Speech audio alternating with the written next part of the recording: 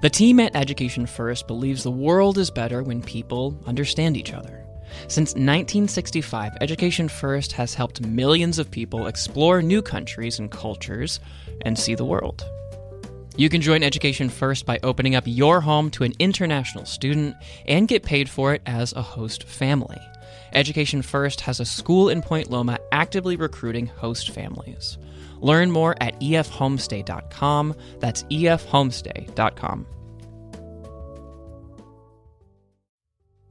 This podcast is brought to you in part by the estate of Bob Nelson. Bob was a lover of all things San Diego and a longtime supporter of Voice of San Diego and its podcasts. We at Voice of San Diego are honored to have his support during his lifetime and continued support through his estate planning. Corient provides wealth management services centered around you. As one of the largest integrated fee-only registered investment advisors in the U.S., they help high achievers enjoy their lives more fully, manage their wealth, and provide for the people, causes, and communities they care about. Real wealth requires real solutions. For more information, connect with a wealth advisor today at Corient.com. That's Corient.com. Yeah, he promised me energy with the humming, and he didn't deliver. Oh, my goodness. That was like the worst moment of Jacob's life. May I have a volunteer, please? Well, I was ready to deliver energy, and then I got terrified that nobody was going to volunteer. Was this at the news embrace? Yeah. Okay. But first... I shouldn't have laughed, because that's what I want.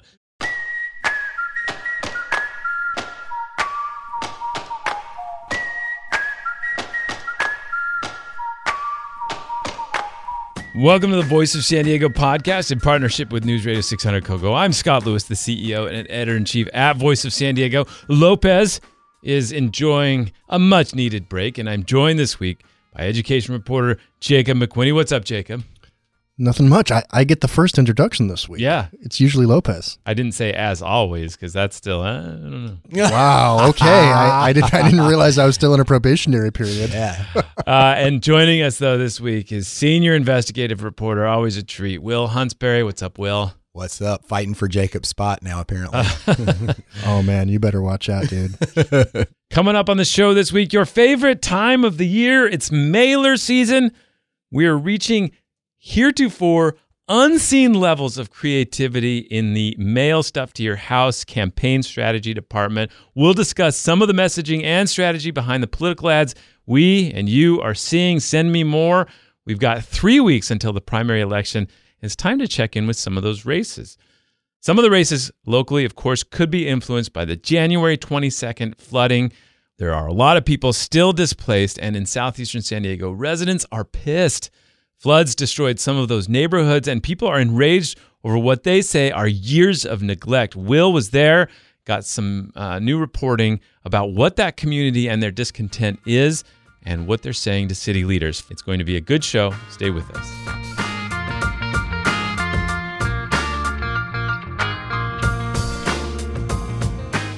But first... this week, we released the 2024 Parents Guide to San Diego Schools. It is the one physical product we do every year, and it is a one-stop shop for all of your data needs regarding schools in San Diego County. It's awesome.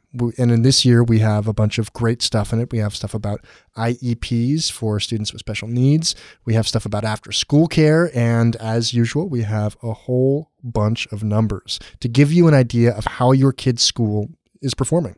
You can get your guide now at vosd.org/schools. There are PDFs and print copies available. And to help you understand the guide and everything about local schools, we've set up some in-person workshops. We'll be hosting info sessions across the region in the coming weeks. You can come see us, ask us something, give us a tip, I don't know, whatever you want to do. Get your copy of the guide and come away with confidence about how you'll approach your kid's education. That link, again, is vosd.org/schools. Get the guide, see the data, RSVP to a workshop. That's vosd.org/schools.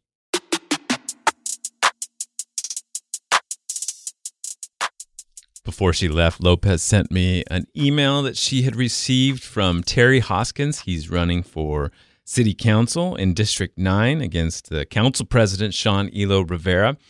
You might think it's of course, tough race for him. You have an incumbent city council president, but he's pretty confident, feels like he's got a shot. He says in the email, I feel confident it'll be one of the two going forward to the general election. Regardless of the primary outcome, I invite everyone to attend the Rally for Terry. Okay, Terry. First of all, I think a rally for Scott would be fantastic. I would love to invite people to a rally for Scott. Okay, not for an office, just to like all cheer your awesomeness. Right. Is that what you're thinking? Just a rally for me. So this one is going to be held, he says, at the San Diego Police Officers Building in its Hall of Valor. The Hall of Valor. Okay. He says, do you think they have like halls for all the traits that you would hope a officer has? There's like a hall of like marksmanship, of empathy, marksmanship. I don't know. Do they have a hall of community connection? a hall of like not shooting dogs or something. Yeah. He says we have a band to entertain everyone, finger food, yes, and alcohol. And then this is the money part. This is what got my attention. Thus far, former city council member Marty Emerald will be in attendance, along with city attorney Mara Elliott. She really does not like Sean Elo Rivera, huh? And possibly one of the assistant chiefs of police. Chief Nislight, though, will not be in San Diego that day. Right. Which is like... the implication is that Nislight would be there? Yeah. Now, all those people going is interesting, but the one that stuck out for me, other than the mystery assistant chiefs of police, is city attorney Mara Elliott. Like, it's because we knew she had some beef with the council president.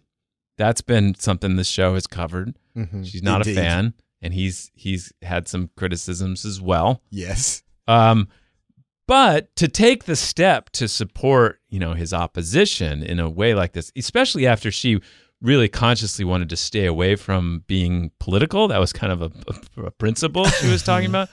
This was just an interesting step. So I asked her consultant what the deal was. Was she endorsing this Terry Hoskins running for this office? I mean, you would think. To be fair, she may really just like finger foods.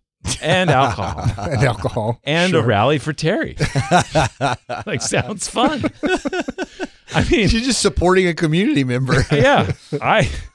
Listen, I'm a party person too, so I get it. And there'd be a lot of people at a rally for Jacob, probably. I would hope. Would you? Yeah. Would you come with like a one of those cutouts of your face that you see at like basketball games? As long as you had finger food. So I asked him, I said, so is she supporting him? And he says, no, she's going as a friend. Okay. She's known him a long time. It's like they're going to prom as friends. Do you think she gets up to speak at this rally for Terry and just says, just as a friend, he's a great guy. I do not necessarily support him. Attending rallies does not equal endorsements. For this officer not. I thought this was a personal rally for Terry. Yeah. I mean, just rallying for him. Yeah, he needed it. Terry needed it. He needed a boost this week. He's having a tough time, like he was running low on finger foods and Yeah. So Terry, of course, was a police officer in the district, just retired. He's ready to take this on. The Police Officers Association sent out a mailer on his behalf. So they're really trying to make the case and get him into the runoff. There's another cops candidate. Didn't support you when you're a cop. That'd be a bad sign. That'd be. They haven't supported Larry Turner, who's an actual active duty cop running for mayor. Well, maybe they just more on that later. Him. But yes, very weird.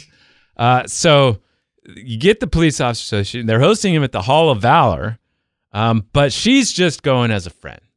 Now, this is kind of her way in a way. Like it's like when she came out and wrote this like blistering take about the change to the city attorney's office that Elo Rivera and others were supporting that would, completely take away all her power to be the city attorney, although she'd be out, but the next person's power. she wrote this just blistering analysis of it about all the problems with I it. got her read up. And then when we asked her, like, well, does that mean you don't like it? And she's like, oh, no, I'm neutral. So it's I get it. We're journalists. We hold lines like that sometimes. But so that's the situation there. Mara Elliott does not support the opponent to Council President Sean Elo Rivera. She only supports that he's a chill ass dude. Yeah, and she's ready to rally for him. The chief deputy city attorney, Heather Ferbert, is running for that office. Now, Mara Elliott was the chief deputy city attorney when she ran, and a lot of people conclude that she was able to out campaign the two other prominent candidates in that race who were well funded, had a lot more money, had a lot more endorsements, had a lot more public support than she did. And the common theory is that she was able to overcome that because of her title, Chief Deputy City Attorney. That's just, it's a very low information race. They say, well, this person seems like the chief deputy. Yeah, so they must be good at it. So that appeared right next to her name on the ballot. And so that is going to obviously be to Heather Ferbert's advantage as she runs against Assemblyman Brian Mainshine. Remember, he was a city council member. He was a prominent Republican. When we used to talk about who was going to run for mayor of San Diego, he was always there as like, the product of the white guy factory, like ready to take his job. And he became an assemblyman. He was always on the forefront of pet legislation, safe pet evacuation things, pet rights, pet friendly shelters. The point is he didn't like doing difficult legislation. He wasn't in the middle of whether police could shoot somebody or something. He was always on the side of we don't need to be causing any trouble here. And he ended up having to switch party, or he chose to switch parties during that wave after 2016 of these Republicans rethinking things. But he didn't make the stop. I thought he was later switching. It was 2016? No, it was later, but after that, the president at the time was controversial. Yeah.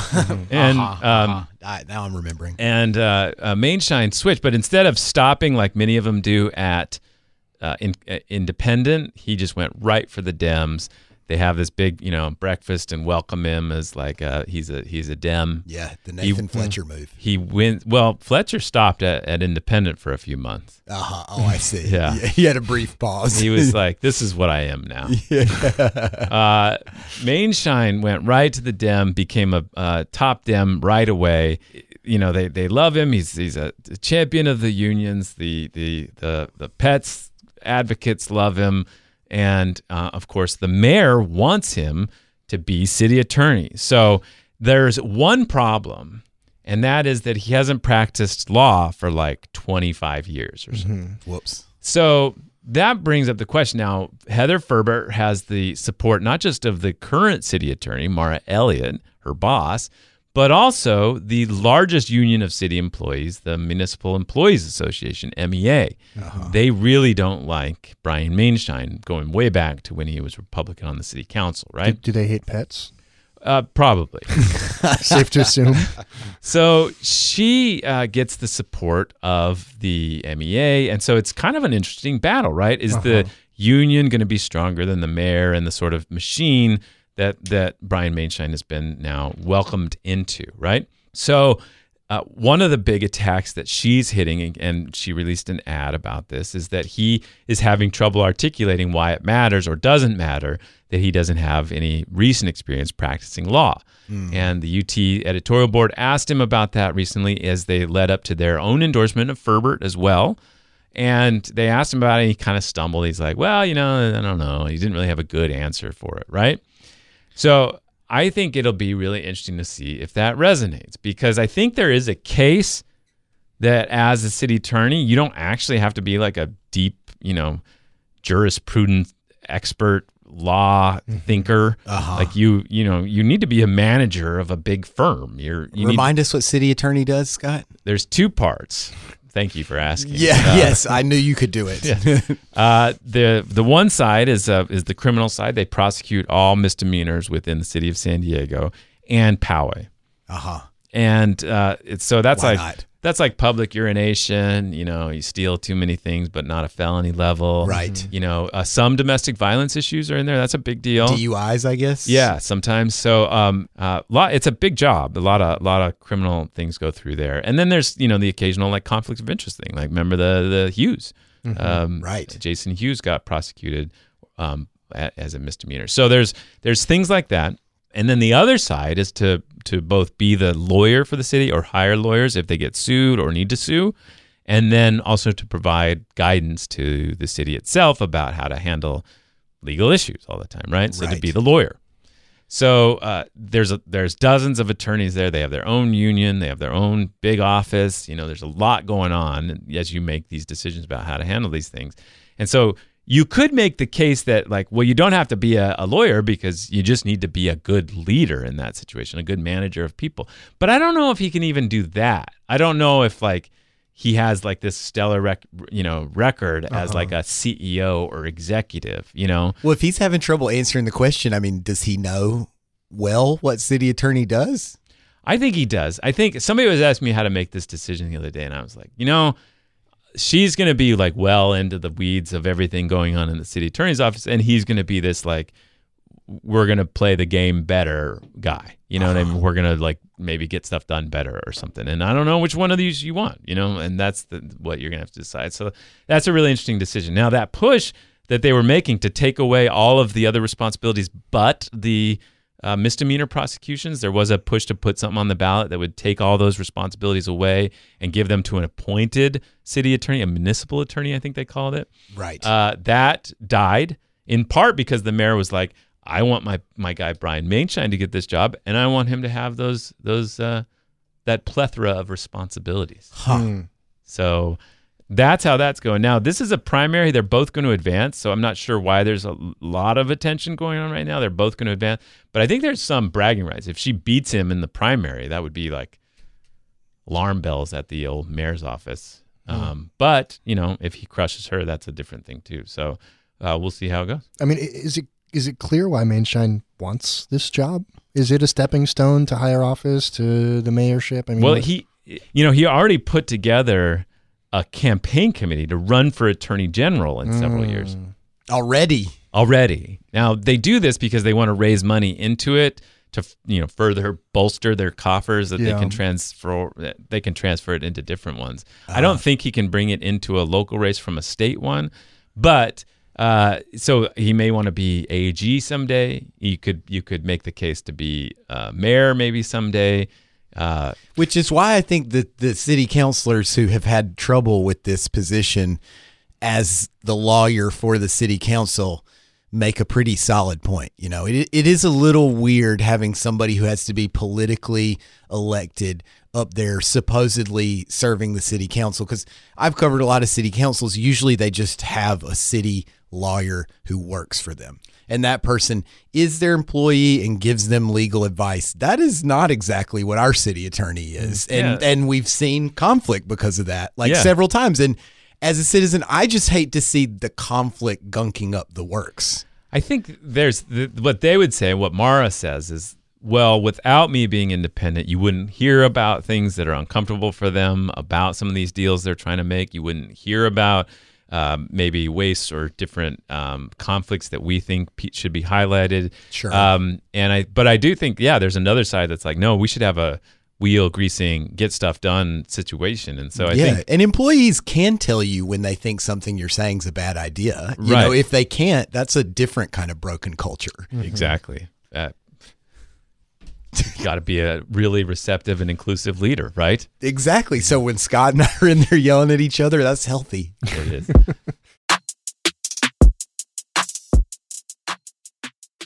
So as you all know, I'm obsessed with political advertising and the imagery they use and such. The other day, you're like the Marshall McLuhan of political ads. Thank you. I was driving with my daughter and her teammate the other day. I was driving them back from their lesson. And there is a big billboard in Midway for Stephen Whitburn that's several miles away from his district. Yeah. Now, I guess you could make the point that like there are a lot of people drive through Midway. Like it's Sure. a pretty central We all place. have to go there sometimes. But it was also like, what are they doing? It's just a giant Midway. It's like, Just Stephen Whitburn's real-life boring Stephen face. Whitburn. It's just a giant picture of him. And so we're sitting at the light looking at it, and I go, what's interesting about that, you guys, is like that's not his district. I know that guy. He was a little mad at me a couple of weeks. And it was stone cold silence. Yeah, could you just see that these 12-year-old girls. They had Did you just see the glossiness in their eyes? Like negative interest in anything I was saying. Yeah. I was You like, killed the mood, dude. You killed the vibe so hard. but they are not my podcast listeners. You all are. Let's get into it. There's some good ones out there. Also in Ocean Beach, Tara Lawson-Remer, county supervisor, running for supervisor again. She's running for re-election. Yeah. Against former mayor of San Diego, the Republican Kevin Faulconer. He's got a lot of name ID. The district does go in Ocean Beach, but I saw there's these signs that came up that said Faulconer stands with Trump, and it's in that Trump text, Font. the font. That block E font. Yeah, the blocky. It looks like it's I'd be very curious which font that is. it looks like a Trump sign. Yeah. But I got up close to it, and it says paid for by the Tara Lawson-Remer campaign. Yeah. And I buy it. It was like a classic. Now I've seen these bank shots before in mailers. This is a Scott Lewis term, everybody. Yeah. The bank shot is an advertisement that is for your opponent if you think it will hurt them. It looks like it's gonna go one direction, like it's Trump and Faulconer, like Faulconer's trying to tout his Trumpness, but it's actually trying to do something else. It's a bank shot, right? Yeah, Scott, got it. Your love for mailers is so well documented. Have you ever thought about putting out a mailer yourself? Just like a mailer about mailers? I was thinking a mailer coffee table book, but your idea is better, actually. Coffee Actually, table book if would be we pretty sent good. a mailer to every San Diego voter that like looked like a mailer but showed like how to interpret them and and had different quotes about Voice San Diego's value, that could be great. Ideas are being hatched. That could be Voice of San Diego's second print product. Yes. So that was the first bank shot I've seen in a sign form.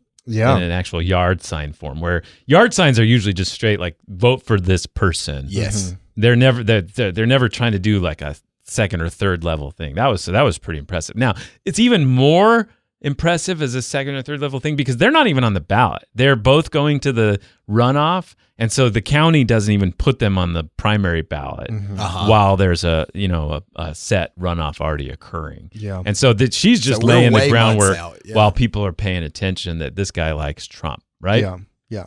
So she's making Faulconer great again. but I think we have seen the most brazen bank shot yet in mailer form. Okay. Mayor Todd Gloria is being supported by an independent expenditure committee called New San Diego. And New San Diego has put out mailers. Now, the first one came out. It was just like, it said the Republican voter alert. Jane Glasson is the only Republican running for San Diego mayor. Has a quote from Jessica Patterson, chair of the Republican Party. Now, it looks and feels like an ad for a Republican. Mm-hmm. But it is put out by the Mayor Todd Gloria's friends. Mayor Todd Gloria is a Democrat. He does not want her to be elected. So the calculus now clearly from these bank shots is that being in a Republican in San Diego is so toxic. Just calling people that is enough. Is it? Does No, your I head think spin? the opposite. I They're think trying to exactly in this instance, they're trying to get Jane. They're trying to make sure that Jane advances so that course. Gloria doesn't have to face. They want Republicans to see that and say, "Ding, think it is gonna that's work." actually my choice if she's that." Like it's a Yeah. very like I want her. You run the campaign. So famously back in 2012, Bob Filner was running for mayor. along with Nathan Fletcher and Carl DeMaio and Bonnie Dumanis. Now, Carl DeMaio's team wanted to run against Bob Filner more than they wanted to run against Nathan Fletcher. So they did the same thing to Bob Filner. They pumped him up. Now, didn't work out well for them because Bob Filner ended up winning. Was DeMaio who and then advanced? Assaulting women at City Yeah, Hall. arguably it didn't work out for anybody. No, it was Not a even bad Bob thing Filner. for that. They even quote. There's even a quote from Jason Rowe, the consultant there. He said, "We ran the campaign that Bob Filner was incapable of running for himself." Is a quote to KPBS. So bank shots are there. It's an old thing. Yeah. Sure. But this is, so that was one level. It got really interesting after that.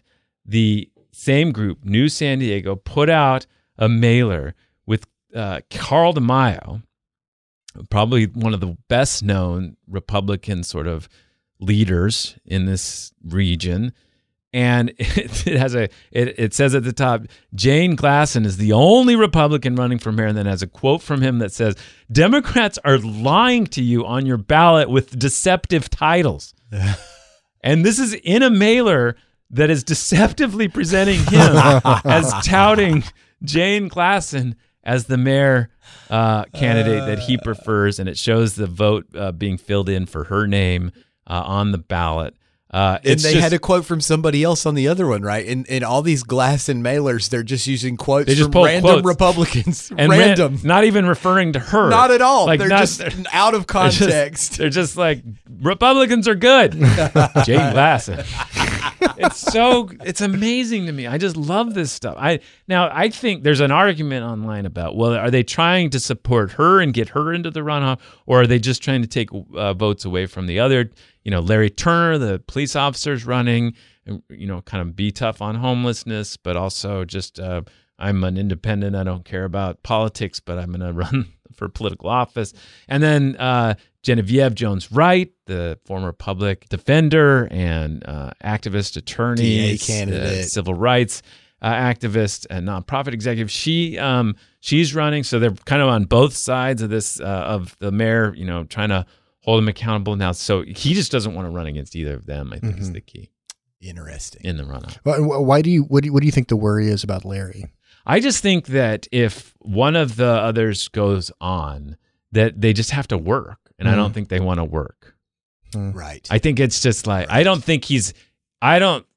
would be really hard for Genevieve or Larry to beat the mayor. Just, they don't have the funds, the name recognition to really oust an incumbent mayor that's not just completely beleaguered by scandal. Now, he is a very weak sort of politician right now based on some of the polling and such that is out there.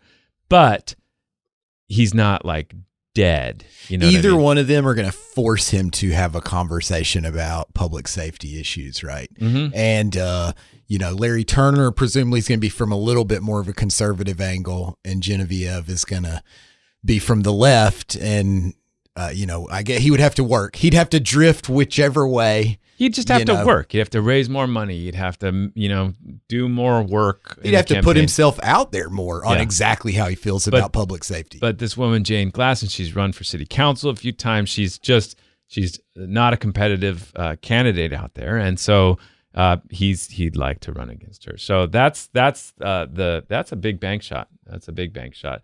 I got, this is going up and down the state. Adam Schiff's running for U.S. Senate. And he is trying to boost the Republican in the race. Steve Garvey, he ran TV ads that say like, boy, this Garvey's going to be trouble. He loves Trump and he's a Republican. Can't believe that. We got to keep away from that. But that's like clearly trying to do, again, the campaign that Garvey himself can't do, right? To rally Republicans to get him into the runoff, because he does not want to run against Katie Porter or Barbara Lee in that runoff, because that could, again, be much more difficult for him. So is he well out front, Schiff? Schiff is pretty well guaranteed that runoff spot. Yeah. But not guaranteed. Nobody's guaranteed anything, but it's certainly been looking that way. Yeah. Okay, side note about Larry Turner. He's got a little issue. So I remember I met him about, 5 months ago or something. And I said, where do you actually live? And he said, I live in East Village. And I remember thinking like, well, you have 2 kids. You live in East Village. You're kind of, you're a cop. Like it doesn't feel like that fits. Like it doesn't. It's not the normal stereotype of where a guy with 2 kids and a wife and a cop would live, right? But I just kind of filed it away. Last week or a couple weeks ago, that same group, the one that is sponsoring the ads out there trying to get the woman into the primary or runoff with Mayor Todd Gloria, they released a letter saying that they suspect that Larry Turner does not actually live at that East Village location. Since I talked to him, he ended up moving to Ocean Beach. And they said, look, that when he signed up to be mayor and to do the nominating papers, the city law is that 30 days before that, you have to have been registered within the city of San Diego. And he registered at this East Village address. They hired a private investigator, the same private investigator that investigated Amar Campa-Najjar and whether he lived in Chula Vista. And this guy's got a good business going. Yeah, I was going to say. And clandestinely filmed him at Sarah Jacobs' residence, remember? Yeah. And so they hired him to see, and they're like, well, this guy says he never saw him at this East Village place. And so I talked to Turner, and I was like, well, what's the deal? And he's like, well, this is just a cheesy political attempt to, support Genevieve Jones Wright in the election, get me out of it so that he can beat her. Larry Turner is who they fear most. Yeah, I'm just, I knew this was going to happen. They're going to drag me through the mud, all that kind of stuff. But it's kind of an issue because the condo is owned by Giorgio Quilio, who is his campaign manager. Right. And so, again, it's like, did he really live at that condo with his wife and 2 kids and Giorgio in East Village? And that's how that was. Was Giorgio renting it to them? Right. And so I asked him, he's like, well, look, we moved to, that's where we established residency, but we moved to OB. I said, so do you plan to raise your kids in OB?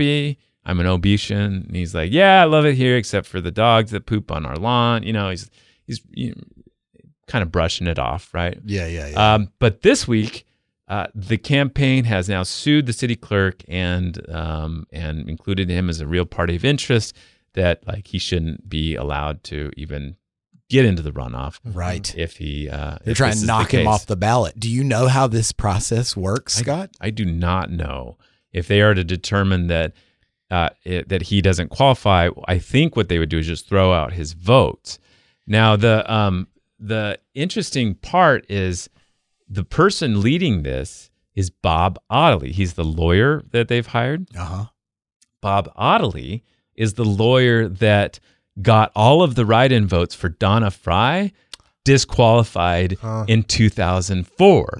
That hurts me a little. That Donna Fry story is legendary. It's amazing. I'll never forget that 5,000 or so votes in the primary that were her name written in. She was running a write-in campaign.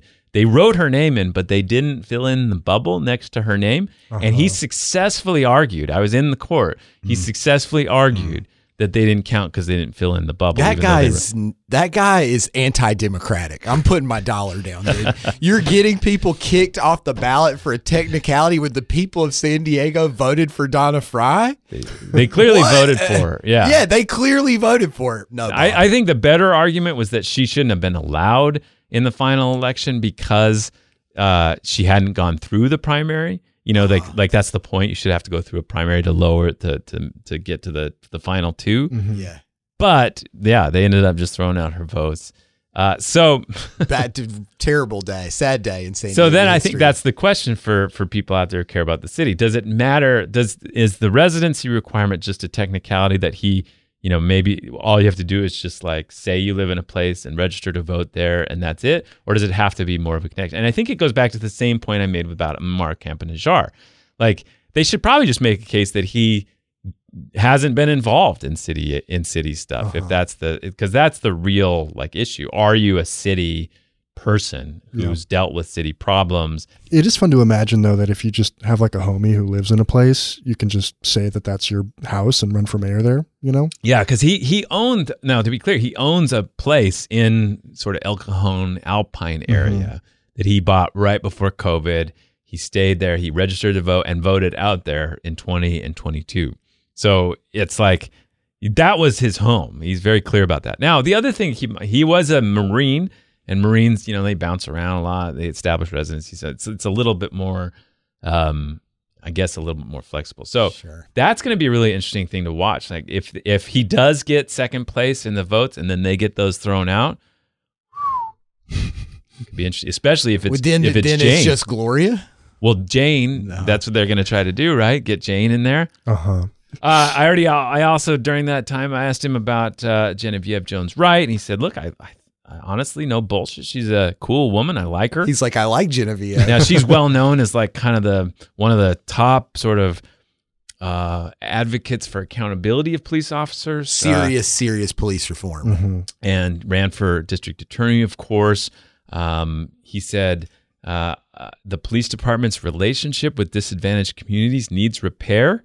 They have a long history of bad experiences with the police department. I can see it from the other side a little bit, but there needs to be better communications. And regardless, it's the job of the police department to make it right, no matter who's to blame. So I'm not sure his fellow police are that excited about that kind of thing. Right. When you said they have not endorsed him. Well, maybe that's why they didn't host him in the Hall of Valor. That's it. They are going to put him in the Hall of Empathy, actually.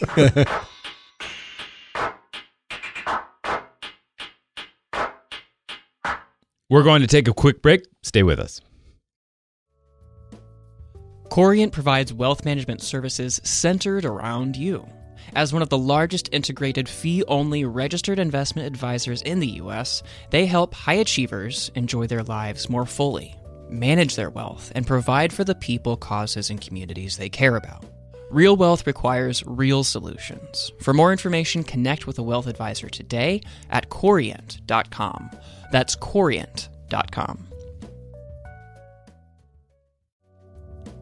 The team at Education First believes the world is better when people understand each other. Since 1965, Education First has helped millions of people explore new countries and cultures and see the world. You can join Education First by opening up your home to an international student and get paid for it as a host family. Education First has a school in Point Loma actively recruiting host families. Learn more at efhomestay.com. That's efhomestay.com.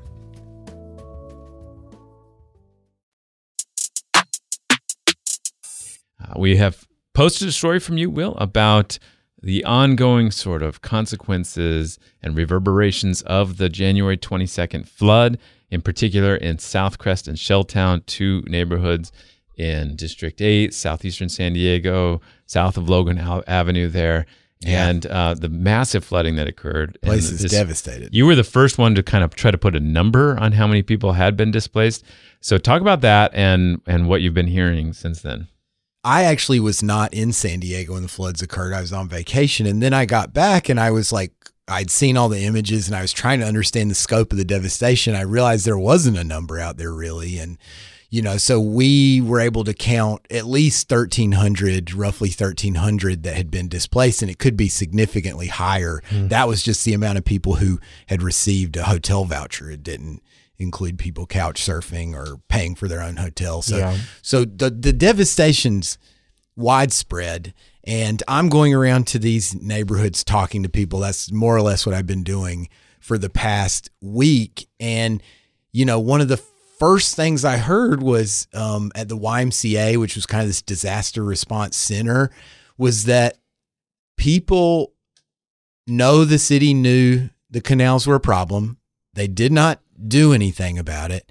And so from that information, I think a lot of residents started to they think that there could be some intentionality behind the flooding that happened, that the city knew it and let it happen.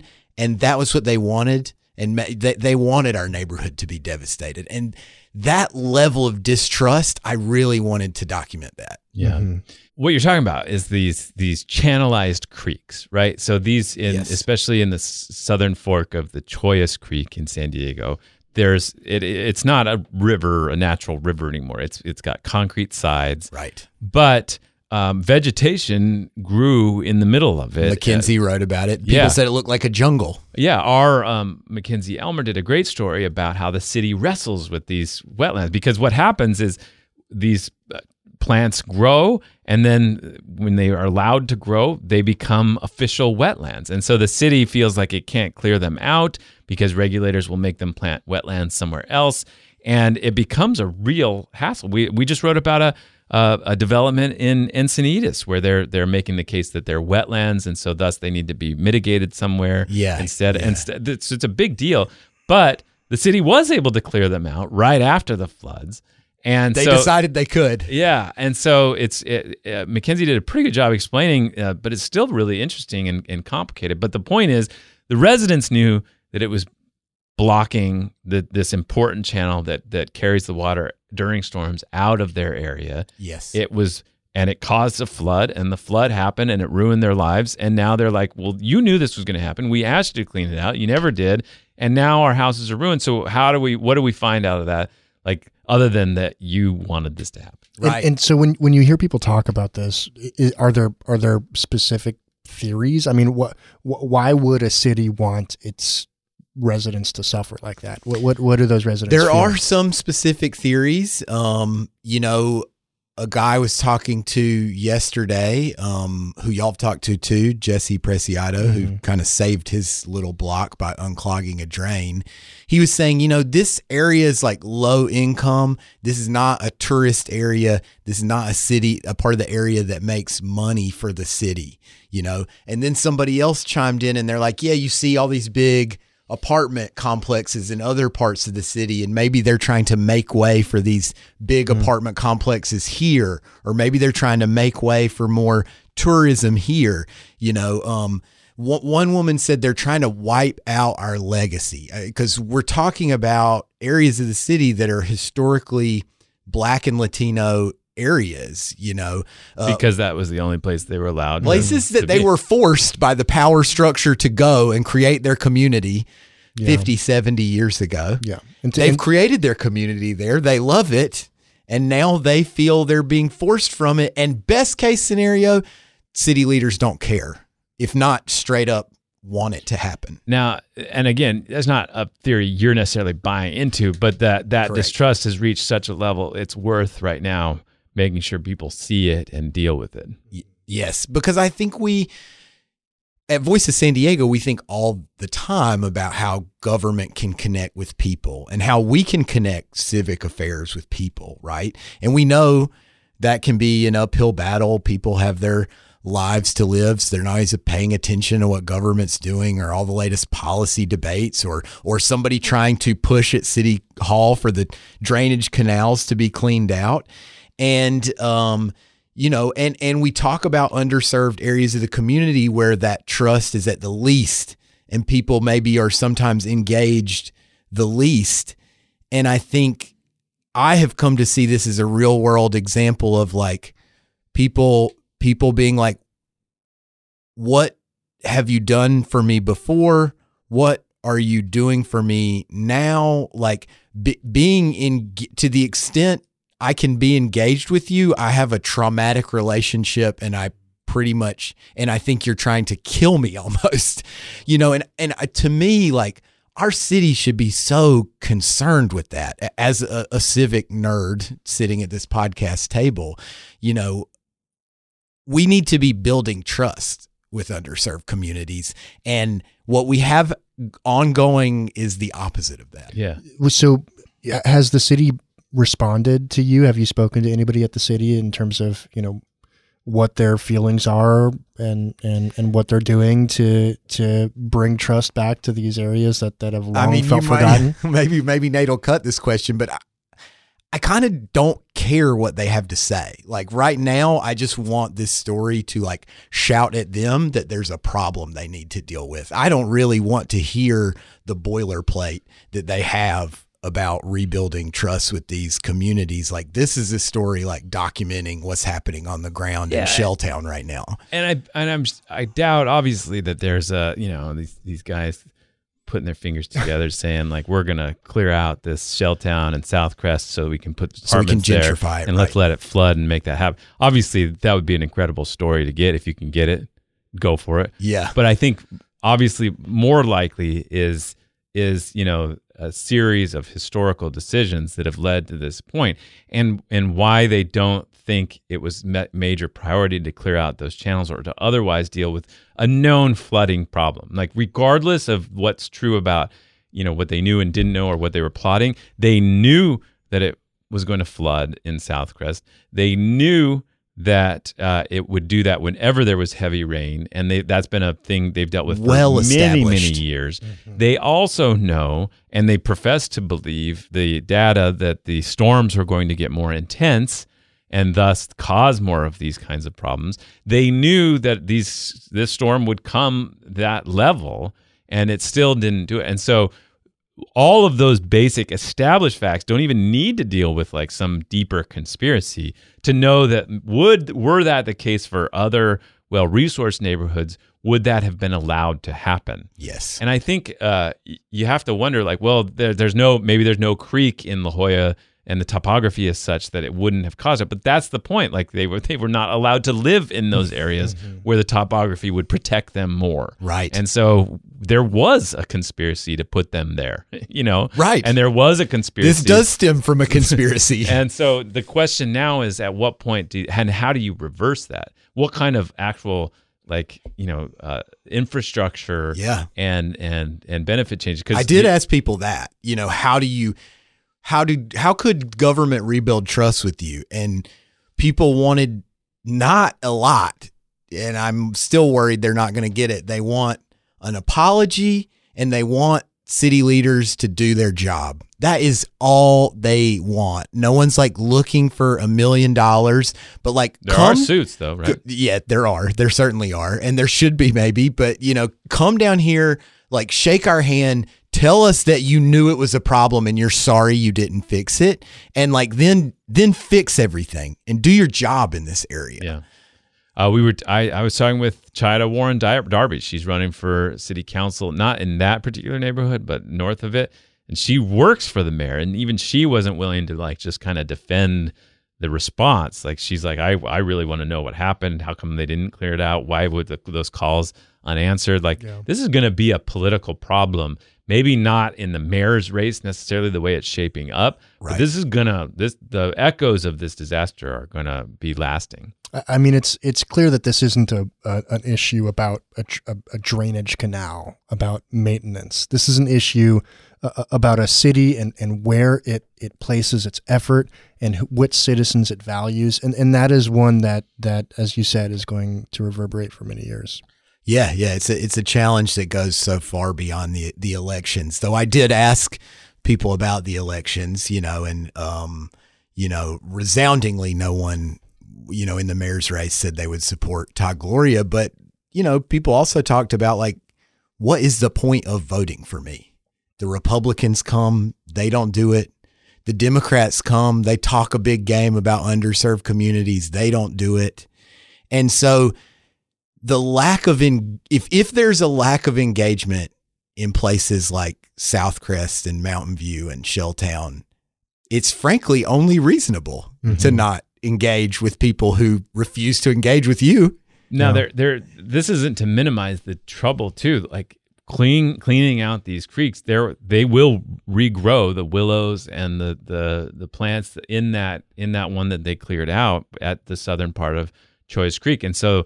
The real issue is, are they going to actually do a year-round sort of continual maintenance of that sort of thing and build the other infrastructure around there that would prevent that from happening in the future? That's a big deal, and it's a lot of money, and they're dealing with the deficit. So it's not easy being mayor. But as Scott always says. I'm sure there are lots of mail-in ballots showing up at flooded out empty houses right now. Oof.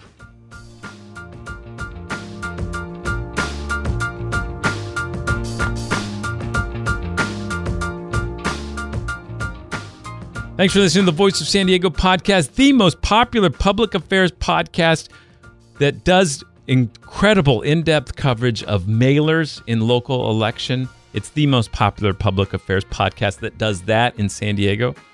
Get the new schools guide at vosd.org/schools. That's vosd.org/schools. I'm Scott Lewis, CEO and editor-in-chief at Voice San Diego. Jacob McQuinney's our education reporter. Will Huntsberry is senior investigative reporter. Nate John's our producer. Thanks for listening. We'll talk to you next week.